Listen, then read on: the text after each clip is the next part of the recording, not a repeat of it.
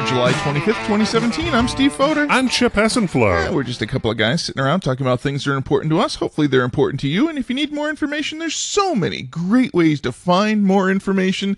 But don't rely on too much scrolling from last week for all your information, because we were on vacation and we recorded a show before all the interesting news happened. Sorry, everybody. Well, that's how it works during the summertime. Yeah, listener Kyle and Kevin and Deb all contacted me and said, why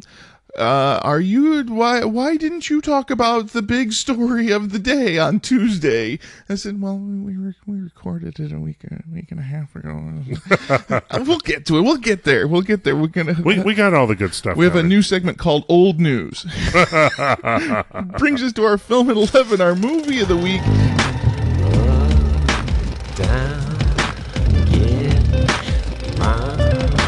Film at 11. And boy, oh boy, have I been watching movies. I am off for the summer. 2 more weeks. 2 more weeks of summer, and then I am done. 2 more weeks, and then you start preparing for the first day of class. Well, rock and roll. So I got to see a lot of interesting stuff. My son and I went downtown Chicago, and we got to see Mystery Science Theater 3000 live, the Watch Out for Snakes tour on stage at the Vic. So tell me, what's the difference between the live tour and, say, watching it through Netflix right now? It's a play. It's a play. They took all of the elements of this TV show and they worked them into a stage play where you are on an episode of Mystery Science Theater 3000. You are watching this happen on stage. And let me tell you, the timing, the comic timing that they have put together in this presentation is impeccable. Excellent. They are doing an episode live on stage. So the fans were very happy about this. The fans were elated. The place was packed. Michael Albright was there with his wife and all of the wonderful people. Our whole community, the MST3K Chicago community, was there. Excellent. Buying merchandise and drinking and eating, and we sat in a lovely restaurant across the street and had a whole meeting of the MST3K Chicago meetup group. This is fun. We had so much fun. Even the 11-year-old who really, really just wants to hang out with dad and doesn't really like this silly people talking over the movie thing, he even enjoyed some of the fart jokes. Well, awesome. We'll have to remind ourselves of that theme. All right, keep going. What's going on? What else did you see? Oh, I got to the movie theater, and I got to see The War for the Planet of the Apes. Opening day, give me a Planet of the Apes movie any day, but opening day, War for the Planet of the Apes, this movie is, I think, my favorite Planet of the Apes movie, including all the Charlton Heston classics. Sure. Well, I mean, the classic is the classic, right. And then they went downhill from there. Right. But they were enjoyable. And then we had the Tim Burton reboot, and then we have this new trilogy. It's the third part of that trilogy. And it really is. It truly is the third part of a trilogy. They actually have an opening crawl where they explain the story that's happened up to this point. And is this going to continue to another episode? I don't believe that there are plans for a 4th episode of this story, but there certainly could be. Wonderful. It certainly was left open-ended. I'll tell you, Chip, this is the movie that is the pivot for CGI. Okay. I laughed harder than just about any movie. I cried harder than just about any movie this year watching this movie. We're watching pixels. We're watching these apes that aren't really there, but the actors who did the face capture, motion capture to make these apes happen, the acting is amazing. Okay. And you sold me on this. I wanted to see it. I was busy. So this is not the only thing you got to see. You got to see Power Rangers. I got to see the Power Rangers movie. Power Rangers was released earlier this year. Yes. So tell me about this. A lot of people would laugh and say, oh, the Mighty Morphin Power Rangers. Ha, ha, ha. You're watching a children's movie. This is a good movie. This is a good character development movie. The Power Rangers on TV in the 90s, it was what it was. It was an imported idea that these kids are fighting these giant monsters. You know how much I love kaiju movies. Sure. You know I love Godzilla. I love the Power Rangers. This movie gives us some backstory for those characters. This is a character development study along with some really good CGI. And is this something that is sort of grew from like the Marvel type of... Yes. So they basically took that presentation and they brought it over to Power Rangers. They applied it to something from the 90s, which is something that we're doing a lot nowadays. We're taking things from the 90s and applying newfound perspective to them. Power Rangers is a good movie. It is surprisingly good. When it's on HBO, you should watch it. And then you saw something that was more mature. Yes. And this is a movie called Split. Split is the latest M. Night Shyamalan movie, and if you know anything about M. Night Shyamalan, you know that I can't tell you very much about this story. There's got to be a surprise somewhere. Right. This story is about a guy who is diagnosed with 23 distinct personalities, and he's played by James McAvoy. James McAvoy is one of the greatest actors on screen right now. So, ding, we should remember that because it's going to come up later on in the show. James McAvoy, in this movie, he changes into these 23 different characters with no makeup change, with no costume change. Well, occasionally a costume change. His face changes shape when you see him transfer from one character to the other. Really? Brilliant acting. I don't know how he did it, but it's a marvel to watch. And for people who are watching streaming shows right now, Netflix, you got to see a movie called Lion. So tell me about that. We talked about this one last year when it came out. This is a true story about a 5-year-old boy in India who gets lost. He gets lost in the streets of Calcutta, where he's not from Calcutta. He's from thousands of miles away from Calcutta, it turns out. And he gets lost on the streets of Calcutta at 5, and he doesn't know what to do. He does not speak the language of the people of Calcutta. He speaks Hindi, they speak Bengali. And so what do you do when you're 5? He eventually finds somebody to help him. He finally finds a home with a couple in Australia. He gets flown to Australia and adopted by a couple, and lives his life in Australia as an Australian man. And he realizes one day that this is not who he is. He is this 5-year-old boy who got lost, and he goes on a quest to find out where he's from, to find his mother and his brother, and to get back. This is the most touching, sad... If you're a parent and you're watching this, you're going to cry. Well, I'm looking forward to seeing this. And this is on Netflix. This is right now on Netflix. I recommend this highly. It won a lot of awards. The kid is adorable. Okay. He was at the Oscars, and he was the kid at the Oscars last year. And this is a heart-wrenching, gut-wrenching. You're thinking about your kids going, wow, what would they do? How would they survive? Sure. And Nature finds a way. Nature finds a way. All right, so we have a whole bunch of stuff opening up this week. Yeah, there's some good movies still. There's still good movies coming out, even though summer is almost over for me. It's not over for everybody else. Everybody else is still saying, it's July, Steve. It's okay. Atomic Blonde is opening this week. This is... Charlize Theron. Yeah, Charlize Theron. Okay. And other people. The other people in this one...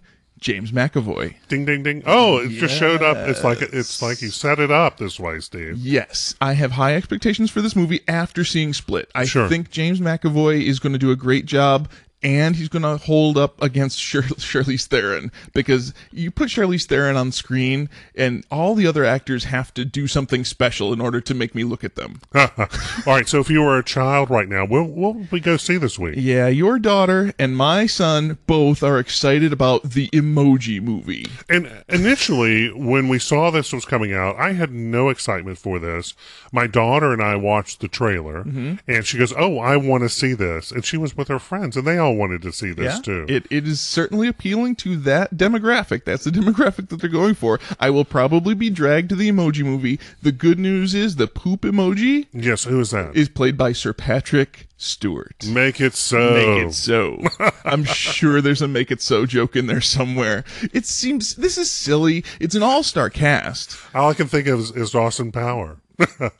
with number 2. With Oh, right. I'm sure there's a number 2 joke. I'm sure there's. I would put money on it's going to go low, baby. a Will Riker character shows up and the poop emoji calls him number 2. I'm sure that there is some sort. This movie is going to go silly. very low. It's silly. and silly fun. It's silly. It's an all-star cast. You got T.J. Miller in there, who's just ridiculous. You've got all these ridiculous voices. This one's going to make some money, surprisingly. So if Luke Skywalker was going to star in a movie coming out this week, which one would he be in? Well, I don't know what Luke Skywalker would be in, but there is a Mark Hamill movie. His cousin Mark Hamill. Do you remember that, The Muppets? Do you remember The Muppets when Mark Hamill was the guest star and they had 2 guest stars? It was Mark Hamill and his cousin Luke Skywalker. No, I forgot. Oh my God. Oh, the 70s. Oh, the 70s. Mark Hamill is going to be in a movie called Brigsby Bear. This is written and starring Kyle Mooney, who is a very fun actor, and this is about a children's program, right? And a kidnapped kid who is like recreating this program. There's a strangeness to it. There's a trailer that is so strange that I don't know what this movie is about. Well, it looks like it's an interesting exploration. This may be sort of something I will definitely see when it's streaming. I mean, it looks like it's really kind of intriguing. It looks like one of those award-winning, Cannes Film Festival sort of weird indie movies. You got Claire Danes in there, you got Greg Kinnear in there, and you've got Andy Samberg in there. Sounds like you have a great cast. All-star cast. I have high expectations for that one. And yes, Mark Hamill. Mark Hamill can do whatever voice he wants. A Family Man is another movie that's coming out. This is kind of intense. Yeah, this is a deep breath kind of movie. This is the adult film. I'm sorry. This is the more mature film for the. This is the one you don't take the kids to. This is the story of a man who is in a high stress job, doing high stress things, and neglecting his family. And then something happens to his son, and life happens, and he has to make a decision about whether he's going to be this high stress lifestyle guy or if he's going to step away because he needs to be at home. And life happens, and a lot of people have to make difficult decisions. Yeah. And when you have a family, it's not always just your goals, right? So anyway, there's also the Netflix fairy continues to give. Yeah.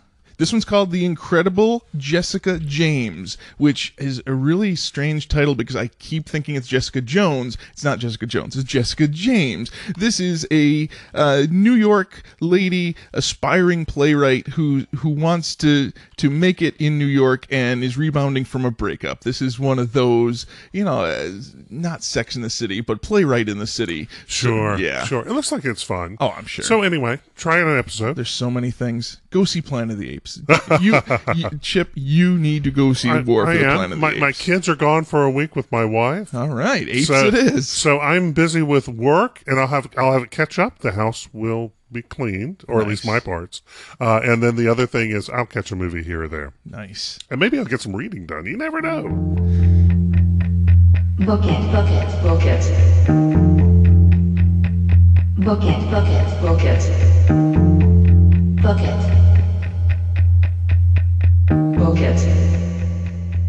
Brings us to our book of the week, and I am beside myself, and I use that term very carefully with our next conversation.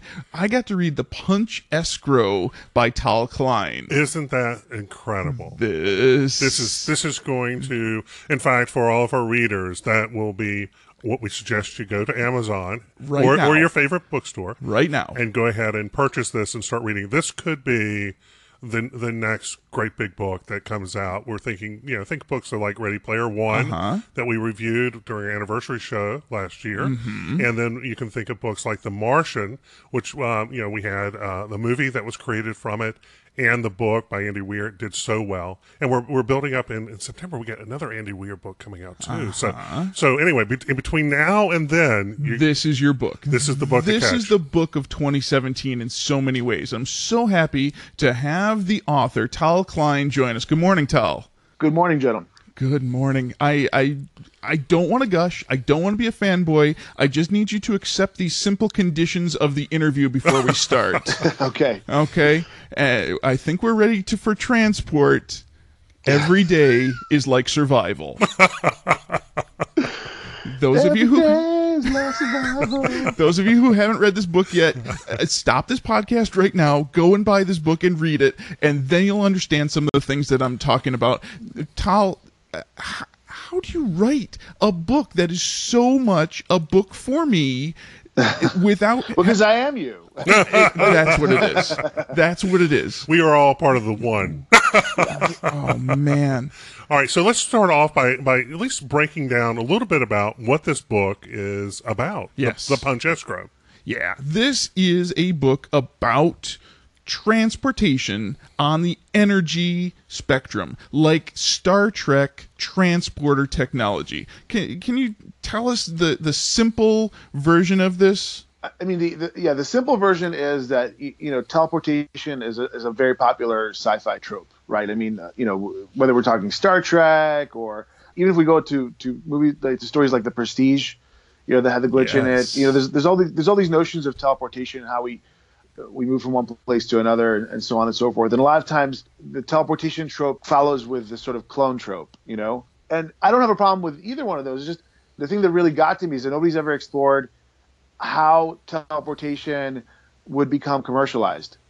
Most of the sci-fi stories that talk about teleportation just establish it as something that already exists. And so I wanted to write a story that's set shortly after teleportation sort of becomes in vogue and possible, and then explore it from that perspective on. And the other issue that I always had with the cloning trope is that this is not universal, but a lot of times the clone is very two-dimensional, and it feels like whenever we like in the Sixth Day, all the clones were like very expendable, and I really wanted to create a scenario where the clone actually becomes a more affable character than the protagonist.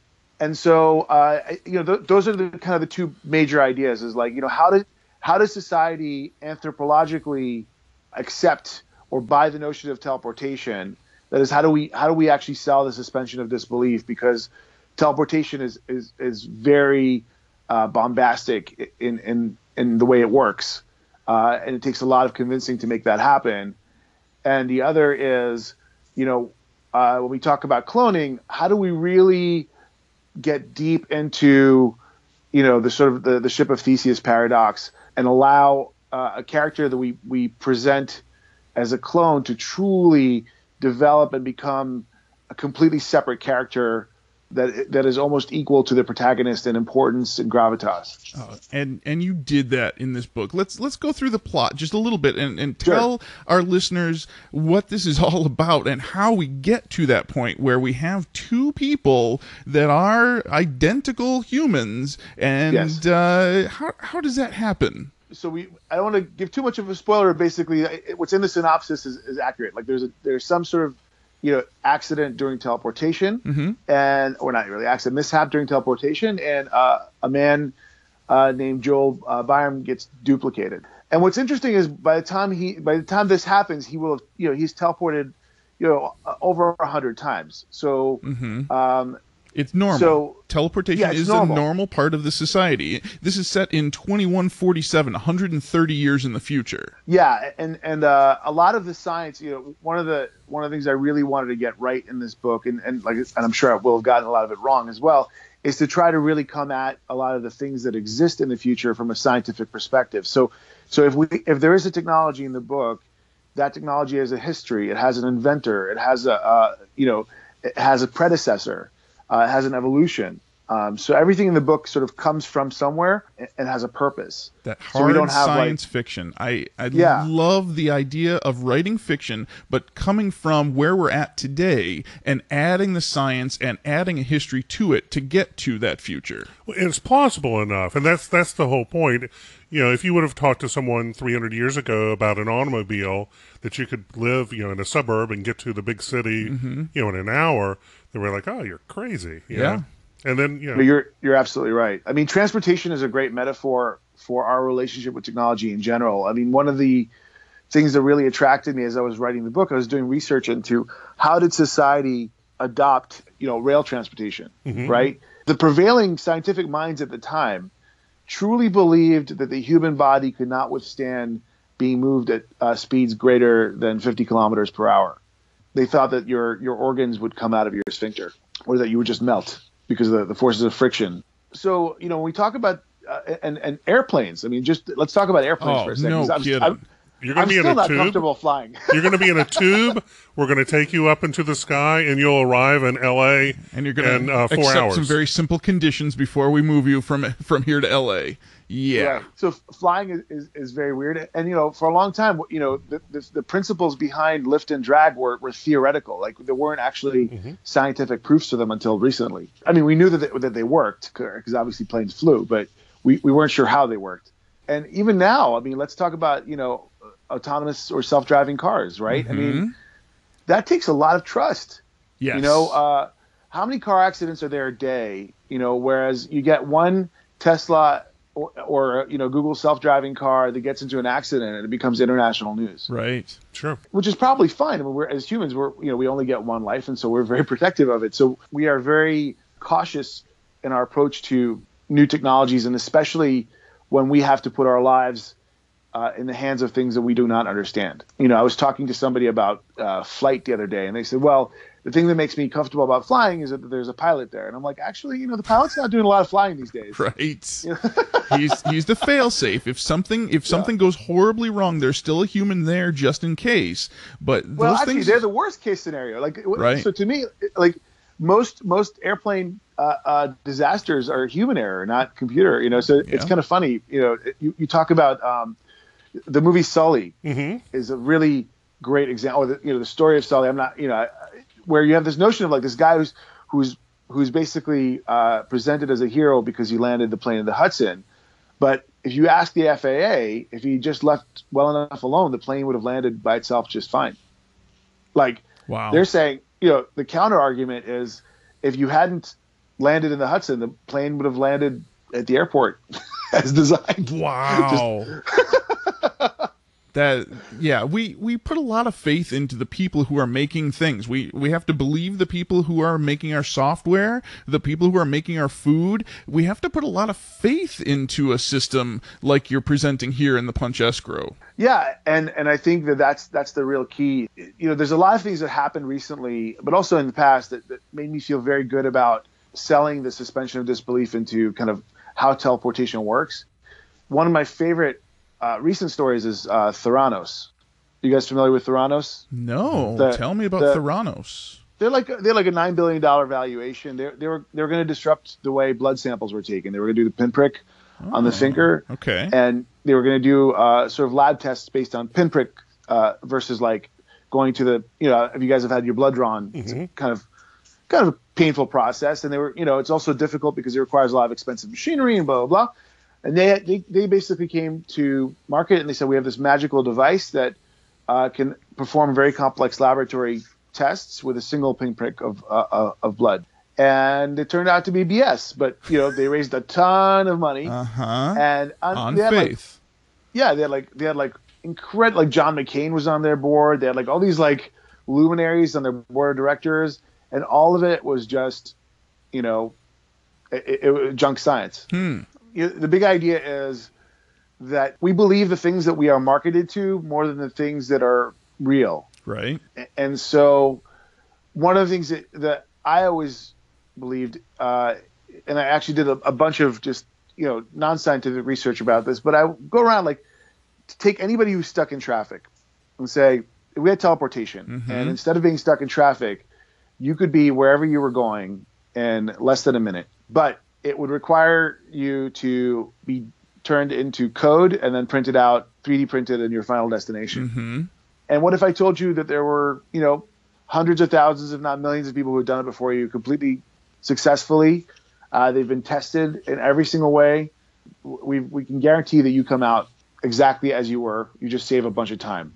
I think initially you'd have some people who are cautious about doing it, but were cautiously optimistic. But I don't think you'd have to really fight really hard to find your initial round of volunteers.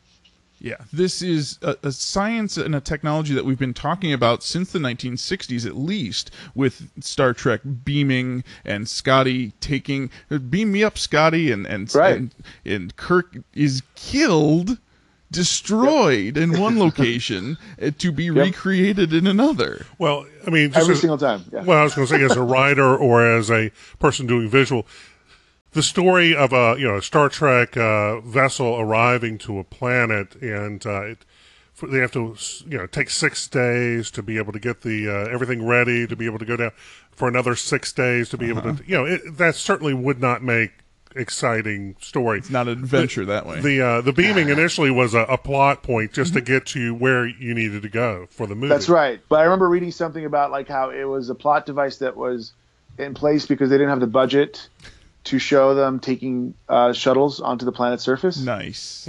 Is that true? I think it sounds like it'd be plausible, but certainly a shuttle wouldn't be that exciting anyway. No, that's not exciting. We saw several episodes of Star Trek: The Next Generation that they exist in the shuttles and they have their little adventures. Well, just get us to the planet, get us to what we're get us to the adventure. The adventure in your book, Tal, the adventure is phenomenal. That you are on a ride with this person, essentially with two different people, but I won't spoil the plot too much, but you are in this running around danger situation. I really look forward to this book becoming a movie. That was another surprise, so like as all this stuff kind of happens, there's this guy, Howie Sanders. He's like this legendary guy in Hollywood. He runs books for United Talent Agency, and he called me up and he's like this really affable guy. Like I can't think of anybody not liking him. He's like your, I don't know. He's like your. They were designed that way. Yeah. He's like your cool uncle that lives in Hollywood. Cool Uncle Howie. Yeah. Yep. He's like Tal, baby. Yeah, and he's like loving the punch escrow. Just a stereotype. He's better than a stereotype because he's so real about it. Yeah. You want it. It's like I wanted people when I started experiencing Hollywood. There definitely are a lot of people who are sort of very much fit, all flash but no substance kind of thing. But no, Howie loves books.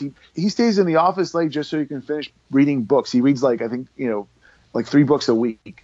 And he doesn't speed read. Like he really gets into it. And I remember when he read the draft of the Punch Escrow, and he gave me like 5 just like killer notes, like amazing notes, like that. I was like, how did I not think about this?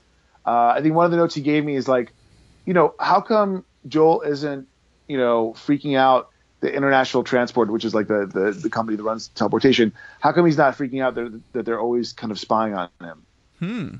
He's like, that would add a lot of urgency to the plot. So every so often, like, Joel kind of looks over his shoulder or like wonders if like one of the people looking at him, is an agent or something like that, Notes like that, were so helpful and were so indicative of how deeply he read the book. And so I was like, okay, look, I had no notions of, I didn't write this thing to be a movie. Really? Because reading it, I was reading it thinking about what this visual would be on screen. That was not in your mind while you were writing it?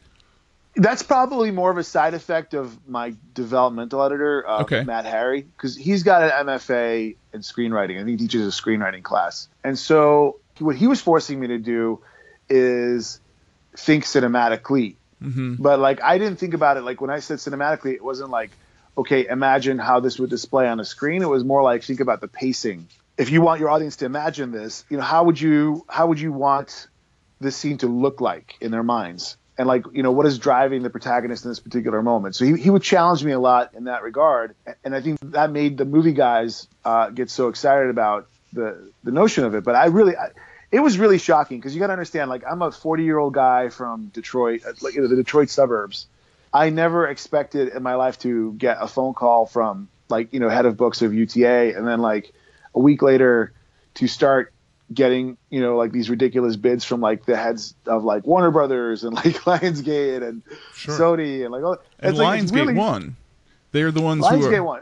James Myers, who's the creative director that I worked with at Lionsgate, he was in Budapest shooting something, and he read the book, and we spent like, I don't even know how much time on the phone, and it was very evident to me that he had read the book like forwards and backwards like 10 times. Wow. Anyway, just we had this great chat, and honestly, everyone in Hollywood was like super nice to me, but like that was the one conversation where I called Howie and I was like, I don't know how much they're offering, but like I really want them. And he's like, well, it's an auction. You don't really, you don't get to your choose. opinion.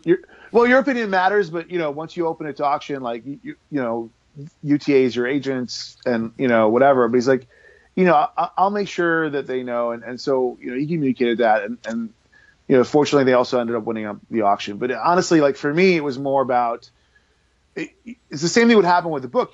When I initially wrote the book, I had a publishing offer from a very, I'm not going to name names, but like a very established publisher. And I ended up choosing Inkshares, and everybody thought I was crazy. Like my agent fired me. Wow.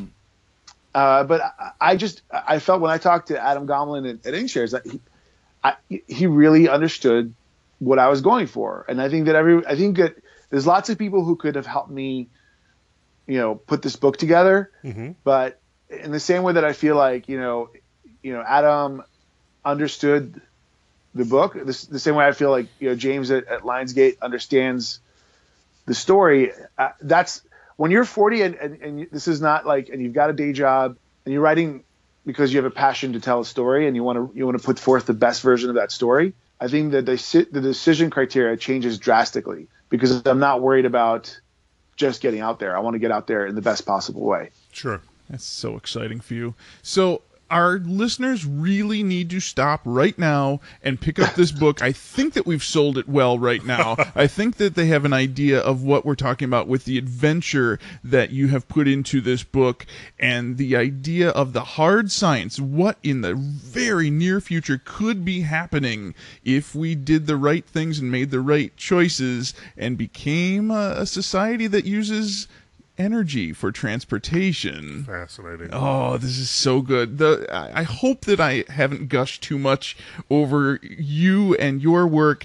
Inkshares is great. Those of you who are not a part of the Inkshares community, finding authors like Tal, like Jean-Francois Dubois that we talked to a couple of weeks ago. Oh, he's a genius. He is such a wonderful writer, and you are such a wonderful writer. Finding people like you on Inkshares is a great experience. And I just want to say this is a testament to any of our listeners. If you have an idea for a book or something you'd like to work on, you can write it now. You can put it together. Yep. You can find the funding. There's crowdfunding for just about any idea that you have. If it's a good idea and a lot of people agree with you, you can make those ideas happen. And that's cool. With Inkshares, they're actually just a real quick. The crowdfunding is only like a small portion of the data they use to kind of figure out how to properly, package your book. Like, for example, one of the things that they looked at is, when the studios came calling and stuff like that, is what were the comparable properties, like The Martian, Ready Player One, and they went and they proactively approached also like foreign publishers. So like, Hein in Germany, that's like the Random House in Germany is going to be publishing the German version of this book because they published The Martian. They published, Ready Player One in Germany. And so, like, it's one of the cool things about Inkshares is they use a lot of the data. They're not just they're kind of like a new type of publisher that uses, like, sure, the crowdfunding indicates that there is a certain mass of audience that's interested in the book, but they're also very interested in, like, here are the types of books that are successful right now that are being published that people are hungry for. And hard sci-fi was one. There's another great book coming out called Devil's Call, and that's like a Western witch story hybrid. I read it. It's like one of my favorite books now. It's just amazing. So there's like a bunch of really cool things and one of the things that Inkshares saw is like, look, like there's never been a witchcraft story in the Wild West. So it's just this really cool idea of like, how do we bring this to market? There's there's just so many cool ideas that are bubbling up in the Inkshares ecosystem for things that normal publishers just wouldn't take a bet on because they're not established. These are things that are breaking new ground. It's a gamble. Yeah. This is wonderful. Thank you so much for coming in and being a part of this. Our listeners need to go to a bookstore. And if you can't find a bookstore, you need to go to our Amazon store, amazon.toomuchscrolling.com. Today is the day. Your book is available. It's called The Punch Escrow. Tal Klein, thank you so much for being here. And we look forward to your future works. And a movie version of this. I want this to be a movie. I can think of a few people who should be the stars. Well, you feel free to write Lionsgate email. I have no say in any of that stuff. But I will say one last thing. If you guys go to facebook.com/thepunchescrow, there's a list of events that I'm doing. I'm doing a 12-city tour. And you are going to be here in Chicago next Tuesday, August 1st at Volumes Book Cafe, your big book tour. You are going around and shaking hands and kissing babies and explaining to the world all of the wonderful aspects of the Punch Escrow. Yeah, I'll be doing a reading, and we'll be doing giveaways and signing babies' foreheads. There you go. Lots of kisses. A lot of twins. It's the Richard Dawson tour is what we call it. Lots of kisses. So you're going all over the country, but you're going to be here in Chicago next Tuesday, August 1st, and so we'll be there. And I might buy a couple more copies of this book to hand out to people because I'm telling you, Tal, this is the book of 2017 for me right now. Again, I'm very excited. The most important part for me is that you enjoyed it, and different authors write for different reasons. I just felt like so much of sci-fi is dystopian, and I wanted to write a fun adventure that happens in the future. Yeah, bad things happen, but it's not a dystopia. It's a future I'd like to live in. Oh, that's great. Thank you so much for joining us. Is there any other way that our listeners can contact you and find out more about what you're up to and what you're writing? Easiest way is to find me on Twitter. I'm Virtual Tal. There you go. Excellent. That is a great Twitter username. That's great. Thank you so much for joining us. Again, go out to the bookstore, go out and buy a copy of this, and we'll see you on Tuesday, August 1st at Volumes Bookstore. Thanks. Great to see you. All right. Scroll with it. Brings us to our Scroll With It, the segment that we call this week Old News.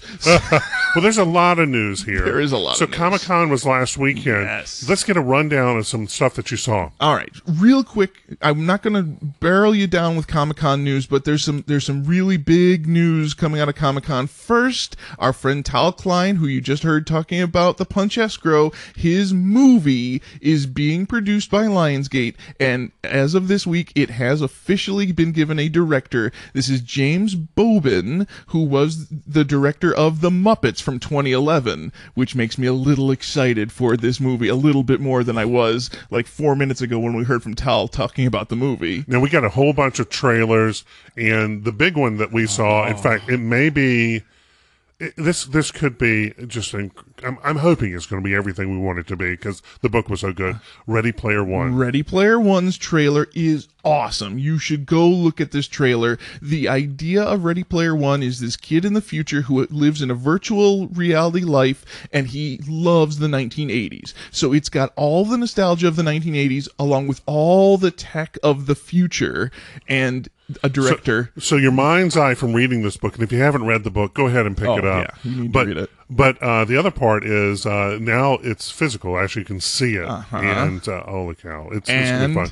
Directed by Steven Spielberg. Exactly, with music by John Williams. So yeah. So what else do you want? They put the all-star cast there. No kidding. All right, so let's go ahead and we got trailers from Justice League. We got them from Star Trek. We got them from, you name the franchise. The Defenders came out. Yep. They just kept, releasing them. That's what Comic-Con is nowadays. And we threw them on. If you go to our Twitter feed or go to our Facebook tweet, you'll see a bunch of them because when I saw them, I went ahead and threw them up there for you. So anything else that we want to talk about? Steve, is there anything else? All right. So when listener Kyle texted me on Tuesday last week and said, Steve, why didn't you talk about the 13th Doctor? I said, Chip's on vacation. Ladies and gentlemen, old news of the day.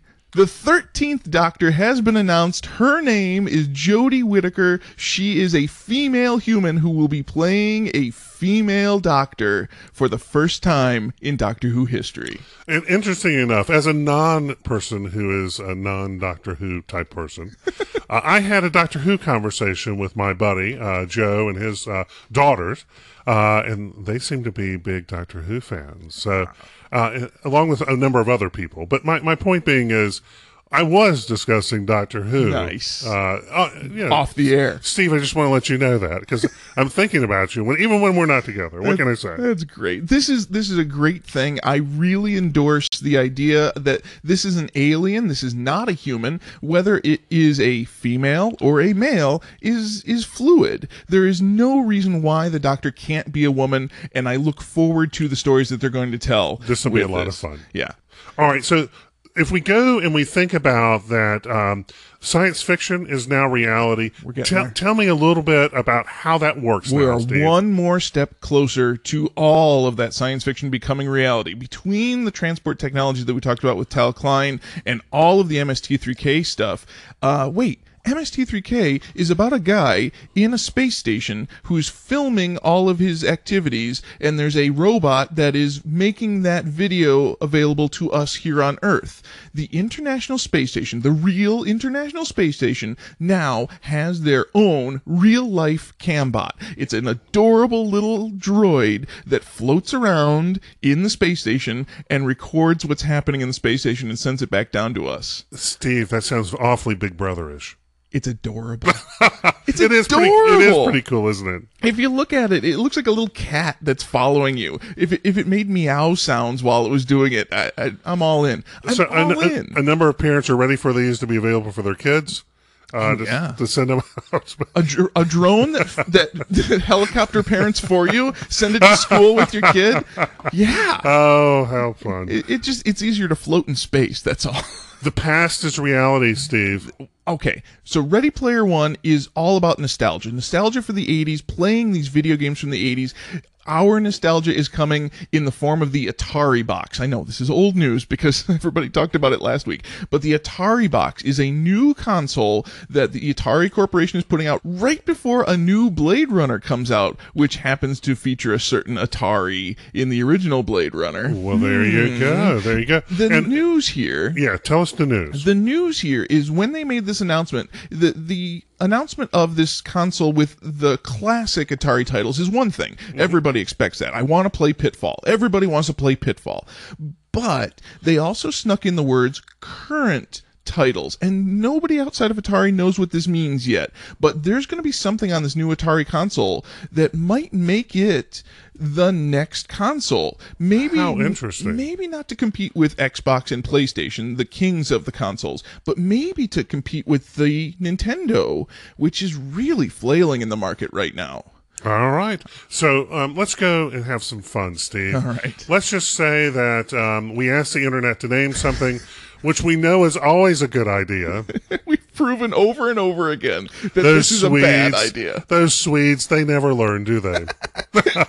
They have named train Trainy McTrainface. Well, they didn't. The population who voted did. And anyway, the representative of the MTR Express said, we'll go with it. Yeah, it's fine. All right. It's good. It's playful. Fine. It's fun. Who cares? So if we remember, Bodie McBoatface was named. Mountain Dew was asked to name some soft drinks. Diabetes was one of them. The names. Never asked the internet to name something. No. But anyway, Trainy McTrainface is a reality. The future is the past. The past is the future. It's all happened before. So say we all. So let's say you were going to troll some stuff. Steve, give me some ideas of Star Wars things that you could possibly do. Well, if you were wanting to prove a point and wanted to post a scientific study and throw a bunch of Star Wars references in it, you could really make an interesting point about how scientific papers work and how the journals may not be truly reading the stuff that they are producing. Anyway, the Journal of the Sith. No. It says a number of so-called scientific journals have accepted Star Wars-themed spoof paper. The manuscript is an absurd mess of factual errors, plagiarism, and movie quotes. Oh, jeez. So let's just say that happened. Yeah. And it's always fun to have people poke fun of the world. Let's bring us back down to Raleigh, North Carolina. I just got back from vacation on the beach. You look great. You look like you had a lot of fun on the beach. I look like I'm going to be peeling pretty soon. That's true too. But let's just say that you were on an airplane down there. Anything happen? There was an emergency evacuation of an American Airlines flight down in Raleigh, North Carolina, because a distinct odor had wafted into the cabin. And we don't want to go lowbrow on this, but it sounded like a fart. Oh, jeez. Can you imagine? They evacuated the plane. Evacuating the plane because It was too bad. because of a toxic cloud that was emanating from somebody, It was silent, Steve. but deadly. Well, anyway, American Airlines has said, no, this wasn't a fart. No, of course Okay, not. it was just recycle it. Recycle. It was a fart from the previous flight that had gotten through the system. Now we seem to have hit a really, really low point This right is now. really low. I'm So- glad you put this in the stories. So let's make sure that we bring this back up. Let's go back to one of our founding fathers, Benjamin of course. Franklin. Yes. Benjamin Franklin was known to poke fun at scientific things, scientific papers. Yes. He didn't write any Star Wars ones. No, but he did write the one "Fart Proudly" that he presented. Who did he present? The Royal Academy, and basically he was poking fun at all the papers that were coming out. And he basically said, "I don't know if this is very scientific." Steve, do you have a quote from this event? This I don't have a Benjamin Franklin voice, so I'm not going to do a Benjamin Franklin. I don't know what he sounded like, but he said in this paper, "What comfort can the vortices of Descartes give to a man who has whirlwinds in his bowels?" So there you go, Steve. If you're going to present some That's the scientific stuff, classiest fart joke I've ever heard. it's a whole book of it. I mean, I'm sorry, it's a whole paper on this. But anyway, my point is that it's fun to make fun of the world. Yeah. Benjamin Franklin was obviously a very playful person. No doubt. And Don't forget. it seems like we've come to the end of our show, Steve. Yes, thankfully we've gotten through all of the old news. Sorry to Kyle and Deb and Kevin, who all walked up to me and said, "Hey, what about the 13th Doctor being a woman? We have to talk about this. This is important." That's what we're here for. That's Too Much Scrolling. Come in every week. We'll talk about the important stuff. So I don't know, Chip. I think we have enough information to survive another week. What do you think? Only if we can come back next week. Not only can we come back next week, but don't forget, mark your calendars right now. Join us next Tuesday, August 1st at Volumes Book Cafe in Chicago. Tal Klein, who is my author of 2017, is going to be here in Chicago signing books, shaking hands, kissing babies, and we'll be there too. We'll be there. We're going to be there, though, as fans in the audience, too. So join us as we welcome Tal Klein in this wonderful book. Oh, the Punch Escrow. Seriously, today is the day. Go to your bookstore. Go to our Amazon.TooMuchScrolling.com. Pick up a copy of the Punch Escrow right now. Bring it to the Volumes Books Cafe in Chicago next Tuesday. Have him sign it. This is a great book. This is my book of 2017. If you need more information, there's so many great ways to find more information. Give us a call or a text. Our phone number is 805-4104-TMS. Our website is TooMuchScrolling.com. Our email is TooMuchScrolling@gmail.com. We're on Twitter and Instagram and Facebook. We're on iTunes and Stitcher and TuneIn Radio and every day of the week. You can go to our news site, news.TooMuchScrolling.com, and find all the news that you need. I want to thank you again for listening to Too Much Scrolling. I'm Steve Fodor. I'm Chip Hessenflow. We'll see you in the future.